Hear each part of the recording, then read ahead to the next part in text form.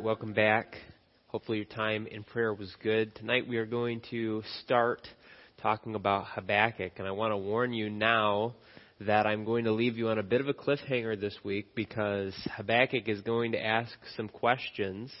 We're going to talk about Habakkuk's second question today, but we're not going to get to God's response till next week. So I just want to warn you, you're going to perhaps feel a little bit like Habakkuk did, and you're going to be wondering a little bit, but rest assured, God has an answer. We're just going to get to it in chapter 2 next week. Now, the prophet Habakkuk and his book is one that I quite like. I enjoy the book of Habakkuk. I think it's a very interesting book. That being said, however, the book of Habakkuk is one of the ones that we know the least about in all of Scripture, or rather I should say the prophet Habakkuk. The book, I suppose, we know just as much about as many of the minor prophets, but Habakkuk himself, he is a almost complete mystery. In fact, he's so much of a mystery that even his name is an unusual one. It is not, in fact, technically a common Hebrew name. It actually comes from another language. As far as we can tell, no modern Hebrew name comes from Habakkuk, but rather his name's actually Akkadian. Interestingly enough, this is the language that the Babylonians and the Assyrians spoke, and this is what Habakkuk's name comes from. Although, that being said, it appears that Habakkuk was a Jew. At least that's our assumption from the text. That's what the text would indicate. Now, who Habakkuk was past that, we know nothing, at least nothing completely with confidence. He's not mentioned in any other book of the Bible, and he gives almost no information about himself in the book of Habakkuk. In fact, he just says, this is the prophecy of Habakkuk. That's it. That's all we have to go on. Some Bible scholars do suspect that perhaps he lived in the region around Jerusalem in Judea because he was clearly familiar with this area. He makes a few references to it. Since Jerusalem was also the center of Israelite life, however, most Jews were familiar with Jerusalem, so that really doesn't narrow it down too much for us, but it's possible.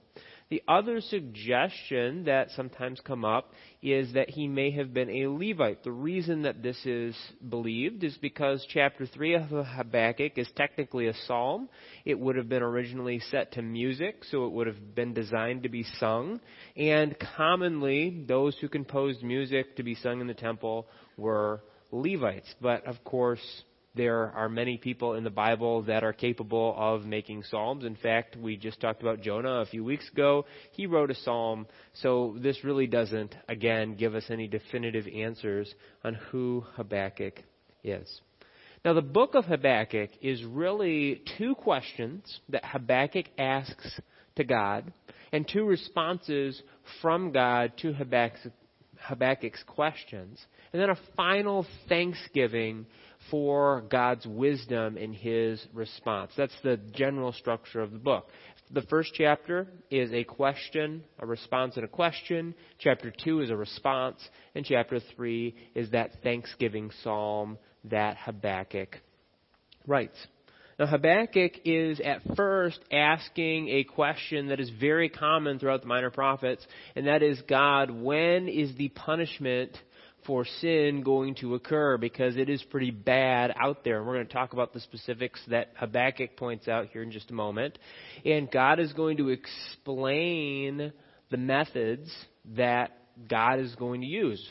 God explains what he's going to do. Habakkuk questions this, and then God answers why he's going to do it the way that he's going to do it.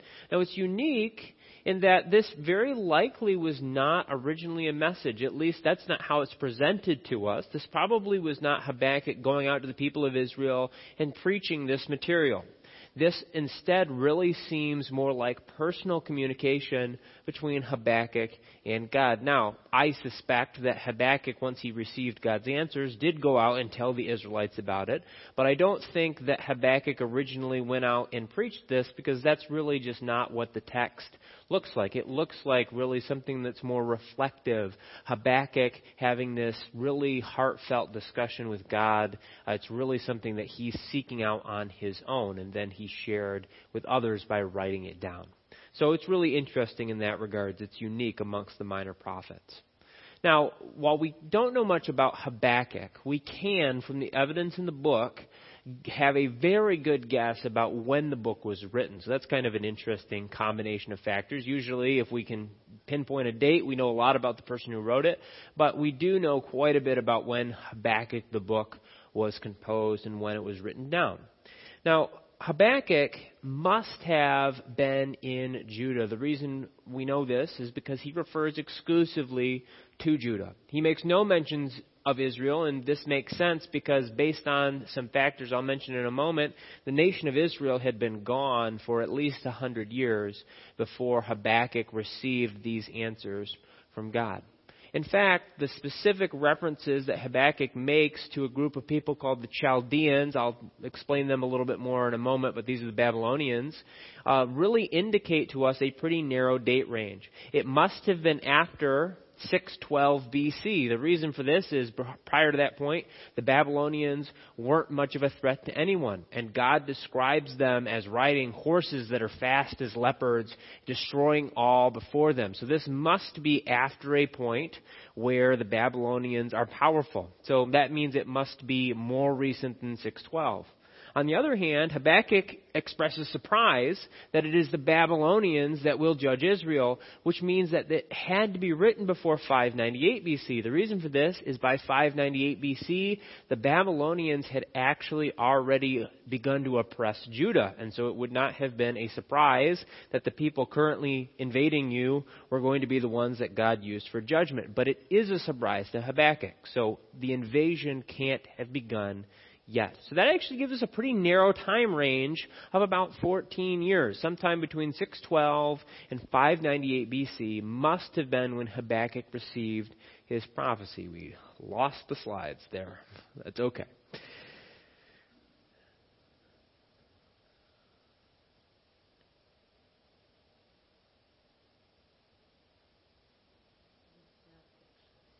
That, I think, is California. It's very nice. God's creation, very beautiful. Okay, I apologize. It does not look like we're coming back with the slides, so I hope you like that picture because we're going to be on it for a little while. Fortunately, that was all the background information we needed, so if you have your Bibles, please go ahead and turn to Habakkuk chapter 1. We're going to be all over that chapter today, so we will be able to make it through without the slides. So, the first problem that Habakkuk sees is, of course, the problem of wickedness, which he describes very succinctly in verses 2 through 4. Verse 1, of course, just being a very quick description of who this book is from. This is what Habakkuk says, starting in verse 2. O Lord, how long shall I cry, and thou wilt not hear, even cry out unto thee of violence, and thou wilt not save? Why dost thou show me iniquity, and cause me to behold grievance? For spoiling and violence are before me, and there are that raise up strife and contention. Therefore the law is slacked, and judgment doth never go forth. For the wicked doth compass about the righteous, therefore wrong judgment proceedeth. Now Habakkuk here is describing rampant sin in Judah. Specifically, he lists two things as particularly problematic, and these are things that we have discussed in other minor prophets. The first is violence, and the second is injustice, specifically injustice as in perversion of the law, as in God's law specifically. We'll get into that in a moment. The law was not being followed. In fact, even worse, the law, God's law, was actually being so distorted that it was being used to abuse people. Now, the reality is that Habakkuk does not give us a detailed picture of what was going on in Judah at this time. Of course, there are other prophets that do. For example, Isaiah and Jeremiah, major prophets, give us very detailed looks into how violence and injustice specifically was going on in Judah. Specific examples of what Habakkuk is describing here. Other minor prophets as well, Micah being a very prominent example of the kind of behavior that Habakkuk is describing here. Now, the words that Habakkuk uses are actually somewhat unique, at least for the minor prophets, and I want to point out two of them to you because you're going to be familiar with both of these terms, one from the modern world, one from the ancient world. The first is the word for violence. This is actually the word Hamas, which if you're familiar with the modern Middle East, there's a group that calls themselves Hamas. It means violence, but it's specifically wide-scale, interpersonal violence. This is violence that's endemic. In other words, it's at all levels between all types of different people. In fact, this is a word that's actually used fairly infrequently in the Bible. The most prominent place you might be familiar with the word is Noah's day, Genesis chapter 6, verse 11. It's the kind of violence that was going on during Noah's day. And of course, we know that God took that violence pretty seriously. Habakkuk says, God, there is violence at the level that was going on in Noah's day going on here in Israel. This systematic, problematic violence. Now, the other word he uses is his word for law. The word there is Torah, as in the 5 books of the Old Testament that we call the law. This is the law that's specifically being perverted. And in context, this makes sense, but if we read it quickly, we might just think the general law, like, I don't know, the ancient speed limit for your chariot. But no, this is God's law specifically that's being abused. And we really have a precursor to the Pharisees here being described. Somehow God's law is being taken, it's being twisted, and it's actually being used to oppress people. Now, by the way, that's not because God's law in any way carries a problem with it. This is evilness on the part of the people that claim they're following the law. And yet the reality remains that the law is being perverted. It's being used as a weapon to actually oppress and punish people. Now, God responds in verse 5. There's no indicator that this is God speaking and not Habakkuk, but we know that this must be God based on Habakkuk's response a little bit later on. Specifically, I want to focus your attention on verses 6 and 7. God acknowledges that, yes, Habakkuk, you are correct, that is a problem, but this is what he says in verse 6. For lo, I raise up the Chaldeans, that bitter and hasty nation, which shall march through the breadth of the land to possess the dwelling places that are not theirs. They are terrible and dreadful. Their judgment and their dignity shall proceed of themselves. Now the Chaldeans, and I am going to try and get it to cooperate with me, or otherwise I'm just going to have to describe the map to you, are the Babylonians. And you're probably familiar with the Babylonians. The Babylonians are indeed the group of people that will come in and they will commit the final judgment against the nation of Judah. This is described in 2 Chronicles, for example. It's described in Jeremiah. And this occurs in 586 BC. This is kind of in a sense, the culmination of the judgments of at least the first half of the minor prophets. This is the big event that's coming together. Now, the Chaldeans were, while we refer to them as a different people group, really the same people group as the old Assyrians. And the Babylonians would overthrow the Assyrians in a great battle in 612 BC, along with many of their allies, and they effectively replaced Assyria, but the reality was that not much had changed. Now, to a certain extent, I do want to give the Babylonians a little bit of credit. Historical accounts in general describe them as slightly less violent than the Assyrians, but that is not really a compliment, okay? Like, being slightly less violent than the next worst serial killer doesn't make you any better, but that's how the historical accounts record the Babylonians. So, slightly better, but still brutal by any definition of that word. They also, to be honest, worshipped the same gods as the Assyrians did. In fact, in their ancient history, before this point, they actually used to steal each other's gods. They'd just rip the temples up and take the statues and carry them between Babylon and Nineveh, actually. So they worshipped the same gods, identically, same names, all that stuff. They really committed the same kinds of sins. There was lots of human sacrifice and killing of innocents. Again, historical accounts claim to a lesser degree, but that doesn't make them sinless by any means. And here's Habakkuk's problem. By nearly any sense of the word, the Babylonians were more wicked and more sinful than the Judeans were. And so that leads Habakkuk to a question found in verses 12 and 13. And this is really the crux, the important point of chapter 1 that Habakkuk really has on his mind. Art thou not from everlasting, O Lord my God, mine Holy One? We shall not die. O Lord, thou hast ordained them, that being the Chaldeans, for judgment, and Almighty God, thou hast established them for correction. Thou art purer of purer eyes than to behold evil, and canst not look on iniquity. Wherefore lookest thou upon them that deal treacherously, and holdest thy tongue when the wicked devoureth the man that is more righteous than he. So Habakkuk is asking a question here. How can a more wicked nation be used to judge a less wicked nation? And by the way, I really should probably have said put air quotes on all that stuff, okay? The reality is that sin is sin. God is holy, and He cannot abide sin. And God's going to get into that in chapter 2. So if you'll allow me to, we'll hold off discussion on that specific angle on this till next week where God addresses it. But this is Habakkuk's question, and I do think it's an important question.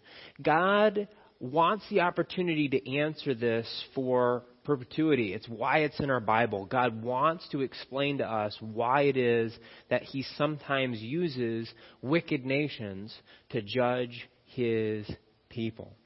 And so this is sometimes also described as the problem of evil. This is why, personally, for me, Habakkuk is such a fascinating book, because the problem of evil is this big question in theology that we want to have an answer to, because the reality is, first of all, that bad things happen to good people, at least from a human perspective. We look at the situation, that's our assessment of it. How can a good God allow these things to happen?